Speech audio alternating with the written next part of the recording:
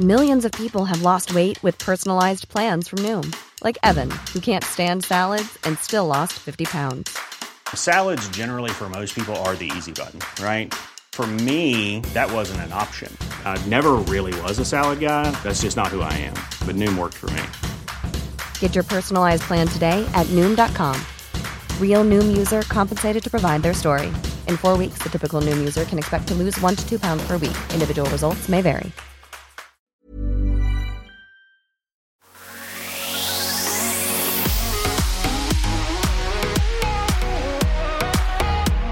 How to buy a property in your 20s, or more generally, how to get into the property market. If you're not in your 20s, you can still listen to this episode and take away plenty of value. John and I are very aware that it can be a lot of doom and gloom in the media out there, that the great Australian dream is unachievable, that property prices are so high, and a lot of people are wondering, how on earth do I even get myself on the property ladder?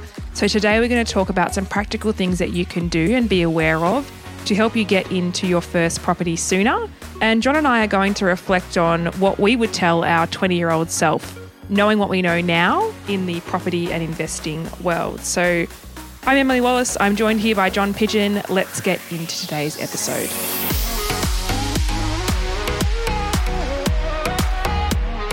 I thought you were going to say we're very aware that we're not in our 20s.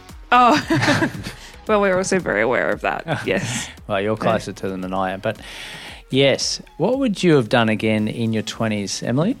You university trained, so 2 of those years in your 20s were taken up by study. Yes, they were. Mm-hmm. They were indeed.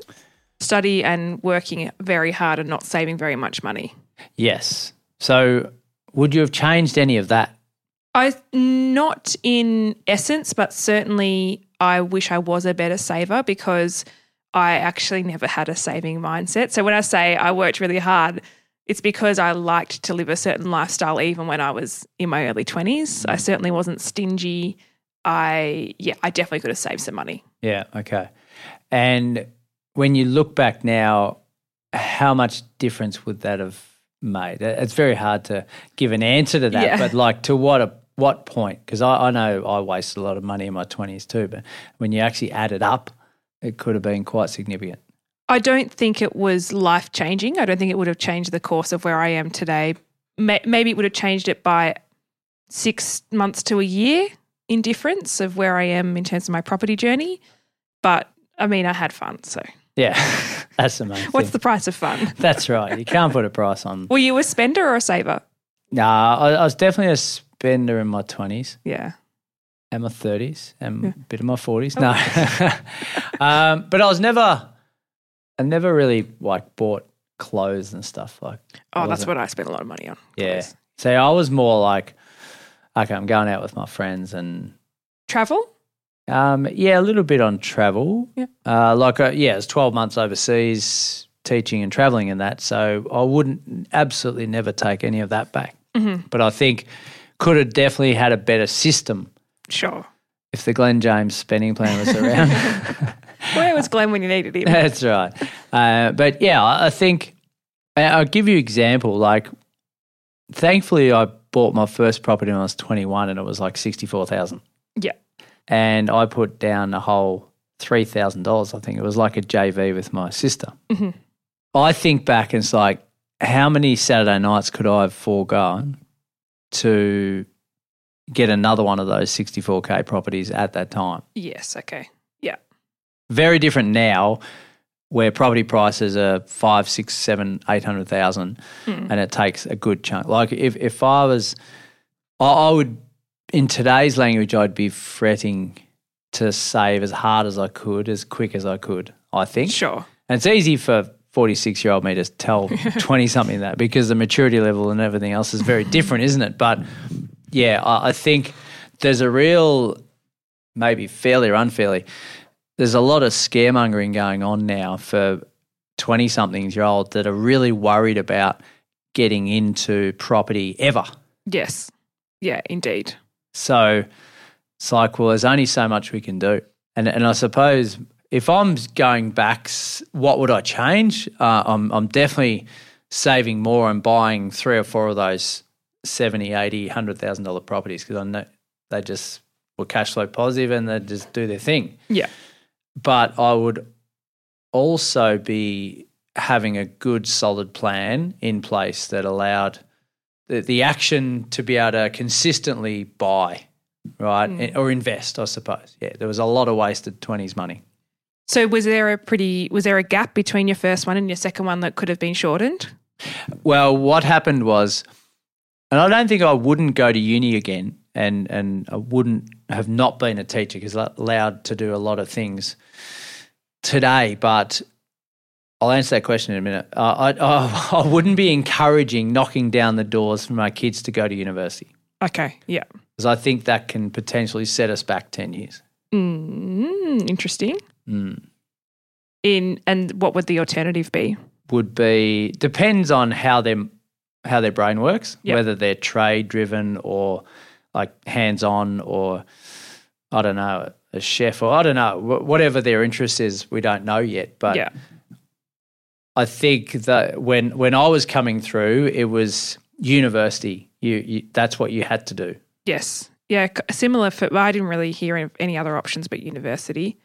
And that probably comes back to the fact that I grew up in Tasmania and we're 10 years behind everybody else. But no, but it was just like, what uni are you going to? Like it wasn't even, what do you want to do when you finish school? It's like, what uni are you going into? Yeah.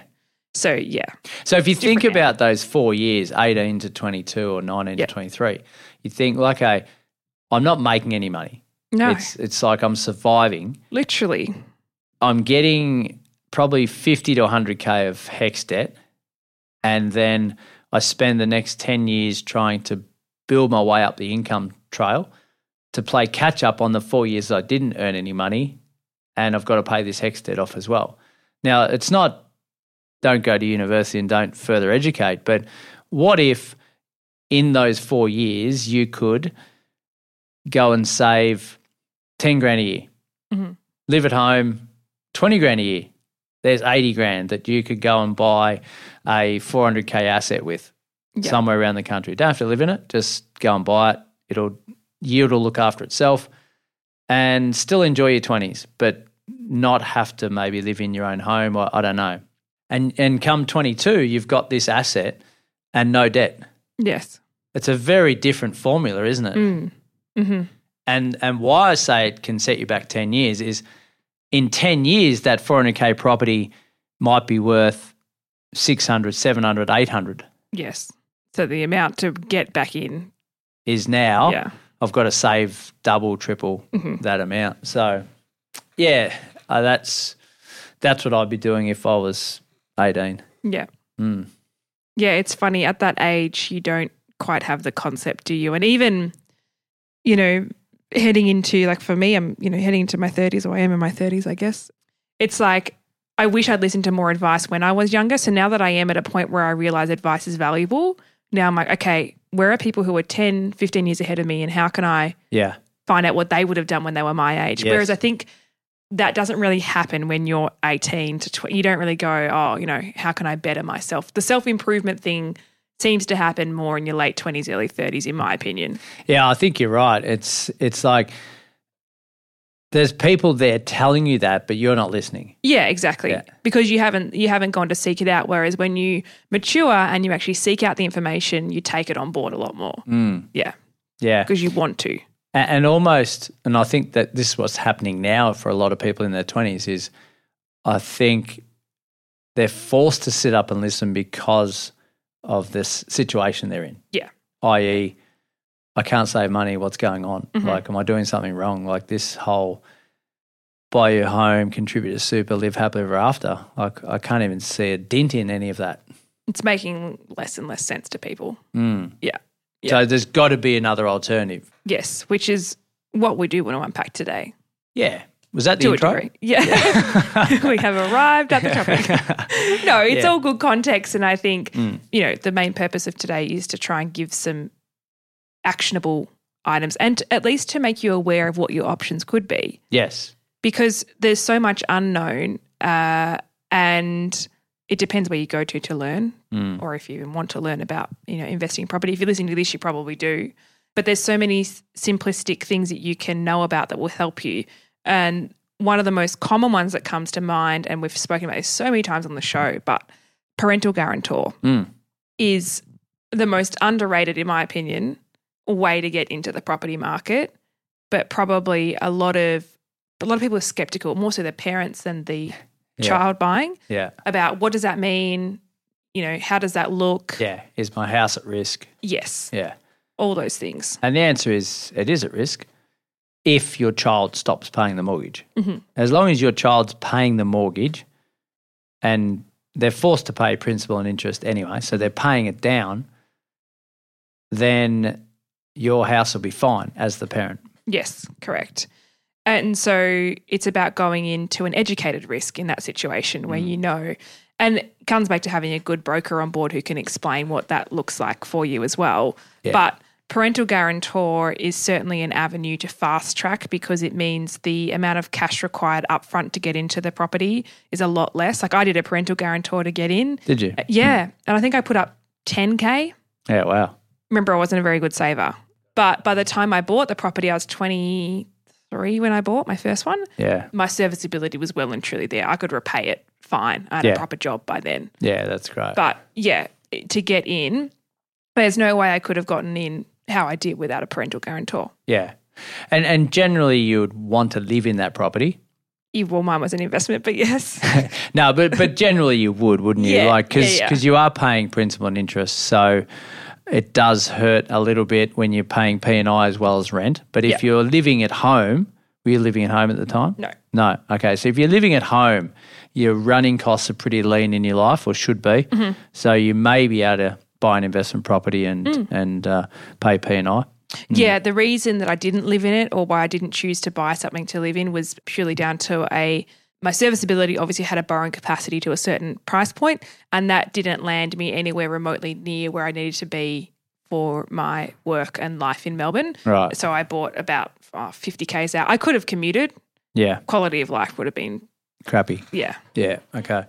Yeah. So you could have went and bought a house in Hobart, for example. Yeah. Yeah. Could have been anywhere. So the investment hat was on, and that's definitely an alternative. And I think it's the ninth wonder of the world. Rent vesting or? No, parental guarantor. Oh, parental guarantor. Or rent vesting's a 10th. Yeah. And yeah, definitely. The 8th is compound interest. Yes, we love compound interest. Yeah. But I always think back to a call I had with a guy who just graduated from, well, he's 12 months in, but he'd graduated from university in Newcastle. He's a teacher and talking about maturity and thinking outside the square. He's gone to the most remote part of New South Wales for an experience, and they pay 90 or 95% of his rent because he's gone that remote. They pay him extra money on his wage because he's gone that remote, and like another 10 or 15 grand a year on top of his wage. Wow. First year out. Oh my gosh. Because of the remoteness of the school, and they can't get teachers. That's a big problem. Yeah. It is a big problem, but he's cashing in on it. Yeah. To the point where I get a new experience, I get to save a truckload of money, and I go and buy a house back in Newcastle in 2 years' time. Yeah. Where all of his mates are doing the complete opposite, not saving money, spending everything, etc. So again, what do we do in our 20s? What are we prepared to do that no one else is prepared to do? And that's when you'll get the results. Not only is that purchase important, it's what it'll be in 10 years' time. That's the key for him. Like he'll never have to worry about financial security again, maybe just on the back of that one purchase and that one decision. And it's a case of short-term pain. Well, I don't even know if it was that painful to be out there. Who knows? No, well, he was out there when I spoke to him, and it wasn't painful at all. Yeah. His mindset was, I'm doing it for a short period of time. I'm going to meet new people, and I won't be spending any money because there's no one to go out with. Like, it's like your environment does help you save, doesn't it? It does indeed. Your friends aren't knocking on your door every Saturday night saying, "Hey, let's go down to the pub." That's right. Yeah. Yeah. So yeah. So if you're sitting there in your 20s saying, "Well, what should I be doing right now?" It's asking yourself, what are you prepared to do? Yes. And is there another alternative? Like I would have absolutely no problem going and living in a regional location for 2-3 years just to get my foot in the door of property and then size from there. Mm-hmm. Might meet someone there, or I move back to Melbourne or Adelaide or Perth or wherever you've come from, and you've had an experience, you've got yourself on the ladder and away you go. Yeah, indeed. Certainly one avenue to help. What we're going to do is take a quick break and talk through a couple of other options you might have at your disposal to get you into a property sooner. We'll be right back. If you're after personal financial advice, don't get it from a podcast. If you would like help based on your own personal situation, head over to sortyourmoneyout.com. Click Get Help and we'd be happy to introduce you to one of our trusted advisors. We also have a panel of trusted mortgage brokers we can connect you with to get you into your first home, an investment property purchase, or to review your current loan if you don't have a broker. Our panel of advisors, mortgage brokers and accountants work with clients all over Australia so they can connect with you wherever you are. That's sortyourmoneyout.com and click Get Help. Hey, I'm Ryan Reynolds. At Mint Mobile, we like to do the opposite of what Big Wireless does. They charge you a lot, we charge you a little. So naturally, when they announced they'd be raising their prices due to inflation, we decided to deflate our prices due to not hating you. That's right. We're cutting the price of Mint Unlimited from $30 a month to just $15 a month. Give it a try at mintmobile.com/switch. $45 up front for 3 months plus taxes and fees. Promo rate for new customers for limited time. Unlimited more than 40 gigabytes per month. Slows full terms at mintmobile.com. Burrow's furniture is built for the way you live. From ensuring easy assembly and disassembly to honoring highly requested new colors for their award-winning seating, they always have their customers in mind. Their modular seating is made out of durable materials to last and grow with you.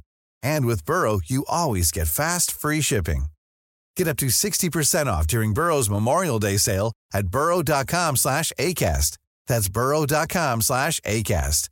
burrow.com/ACAST.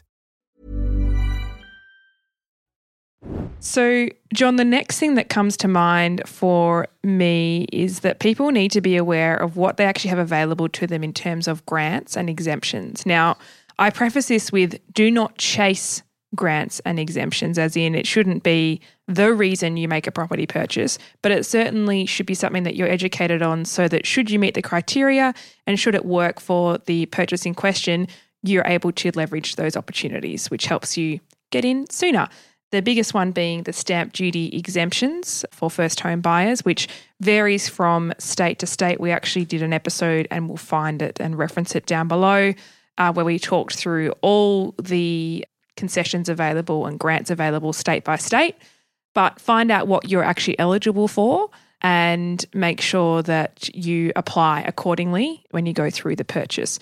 Stamp duty exemptions to me are just gold when it comes to getting in, because so many first-time buyers don't realise you've got to have your deposit and your stamp duty. It's not one of the same. Deposit plus stamp duty. And on some purchases, stamp duty is just ludicrous. There's no other word for it. No, there's not. And like take the example of New South Wales. Mm-hmm. Their exemption's up to $800K. It's pretty good. So, and then it's a scale from 800 to $1 million. Yeah. So you're still not paying full stamps, but you basically you pay no stamp duty at $800K. If it wasn't your principal place and you didn't have that concession, the stamp duty is $31,000. Mm-hmm. So you're saving $30,000 just by living in it for 12 months. And $800K, other than most suburbs in Sydney, gets you a property, right? Yeah, exactly. Yeah, for sure. So, yeah, being aware of those is really important. I wouldn't say to the point where if you can borrow more than exemption that you just cap yourself, because in Victoria it's $600,000 and under. That is. Which is actually ridiculous. Yeah, it Yeah. needs a shake up. But, you know, for some people they actually can borrow $700,000 but they cap at $600,000 because of the stamp duty. I wouldn't say that's a great strategy, because if the property that's at $650,000 is in an A grade location versus, you know, the other one being not so A grade, then you're costing yourself in the long run. Yeah. But yeah, be aware of what you're eligible for. Yeah, so something in Vic at $700,000, you're paying $26,000 in stamps. Mm-hmm. So you're saying you buy something at 700, it's going to be a better asset, perform for you better long term. If you're holding it for 10 years, that's $2,600 a year you've paid in stamp duty, divided by that 26, right? Yep. Yeah. It's going to be better asset than just thinking about, okay, my cap is 600 because I don't have to pay stamp duty. Yes. I think that's a bit of a short-term mindset and could hurt you in the long term. Yep. No, I agree. Yeah.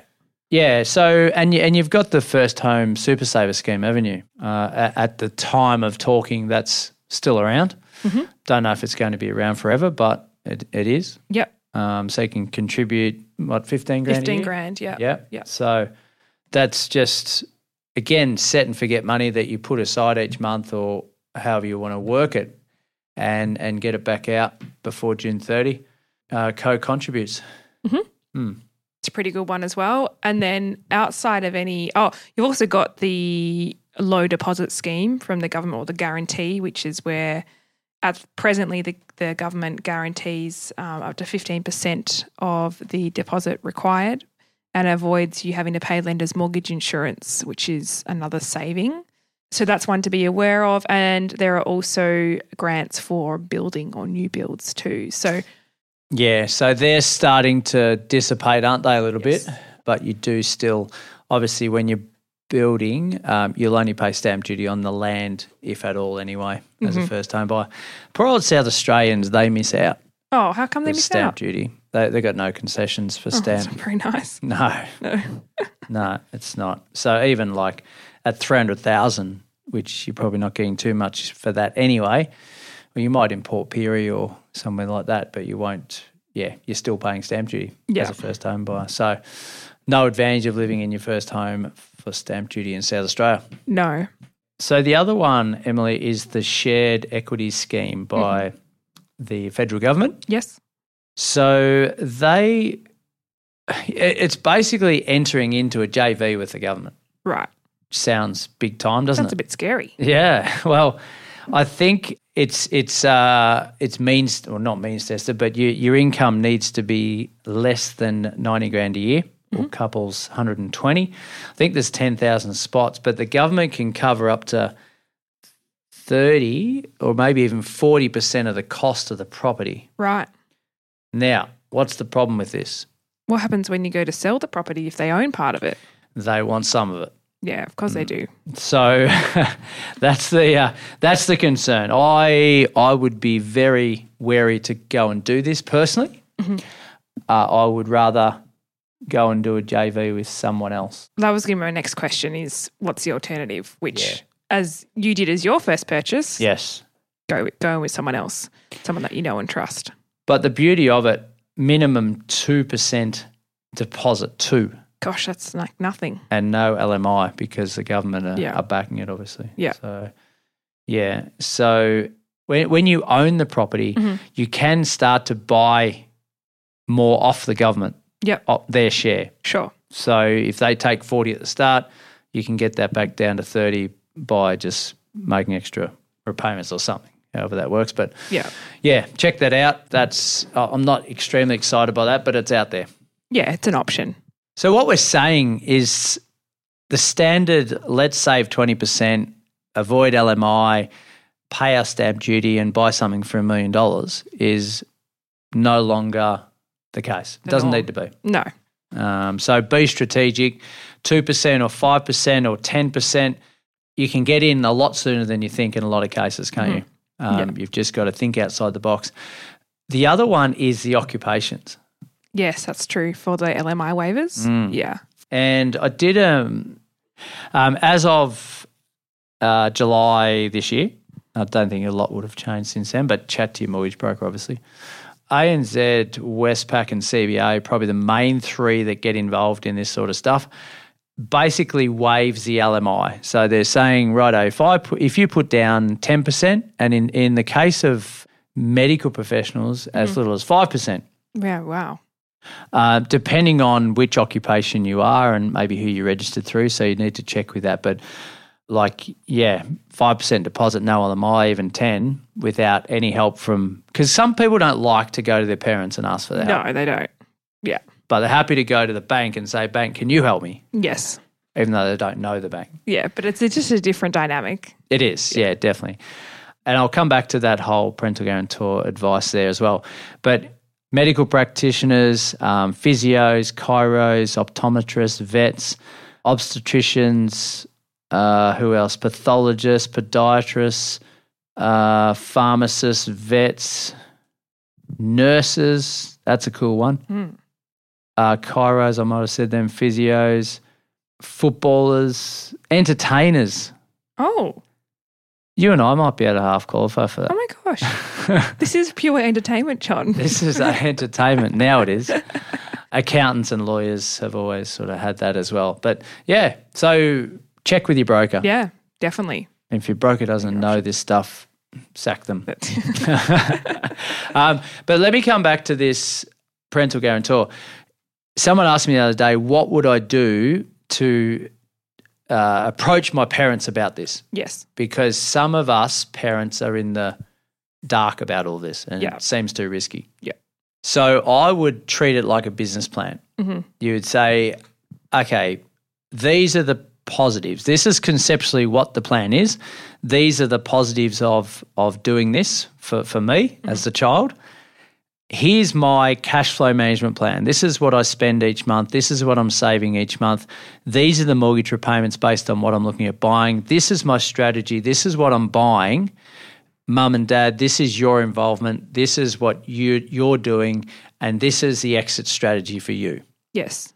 Now, if you went to them with that business plan, the chances are strong. Yeah, and I think it's good for them to know how their exit occurs. That's probably the biggest thing. It's like, I'm happy to do it, but how do I get out of this? Yeah, that's right. Yeah. Am I tied to you for life? Yeah, yeah. Yeah, so treat it seriously. They'll treat you seriously, and obviously get some knowledge first. Your broker needs to have given you a breakdown of what it all means, and they might already have a one-pager, a cheat sheet for you, for the parents. To present it, yeah, yeah.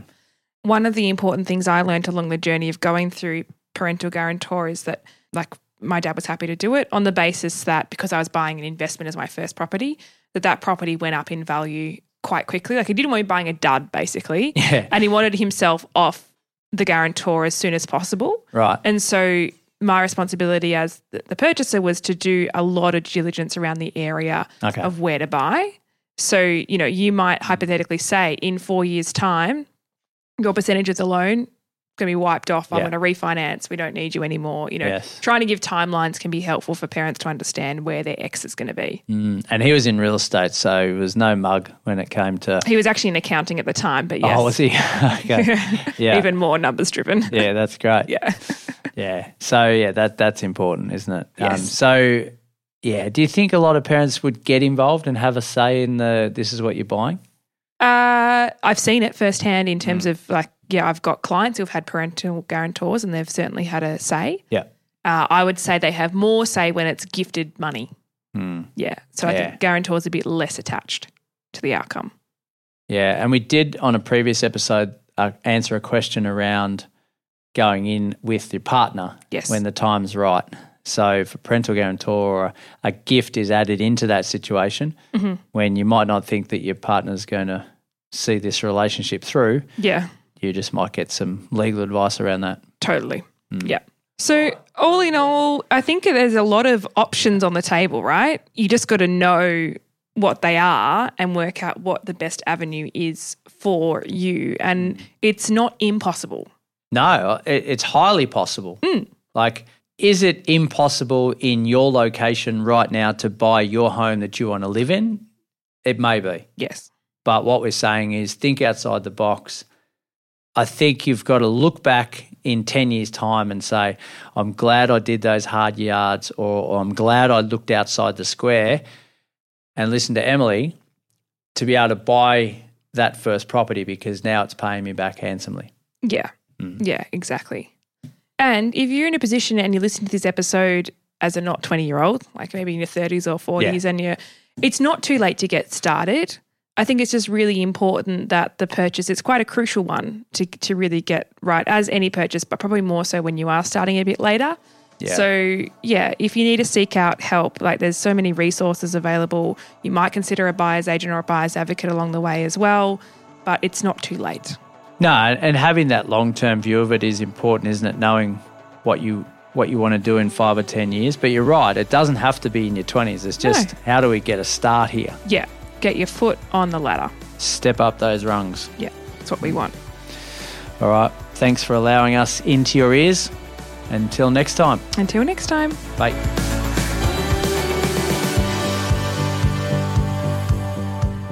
We acknowledge the Awabakal people, traditional custodians of the land on which our studio sits, and pay respects to their elders past, present and emerging. We extend that respect to Aboriginal and Torres Strait Islander peoples who may listen to our podcast. We love learning how to do all things well, which is why we have a bunch of different podcasts on a variety of topics. So go and check out My Millennial Investor, My Millennial Money Professional, My Millennial Career, My Millennial Money, My Millennial Daily, and Retire Right. Find these wherever you get your podcasts. This podcast is for education and entertainment purposes. Any advice is general financial advice only, which does not take into account your objectives, financial situation, or needs. Because of that, you should consider if the advice is appropriate to you and your needs before acting on the information. If you do choose to buy a financial product, read the product disclosure statement, target market determination, and obtain appropriate financial advice tailored to your needs. Simo Interactive Proprietary Limited, the publisher of the podcast, and Glenn James are authorised representatives of Money Sherpa Proprietary Limited, which holds financial services license 451289.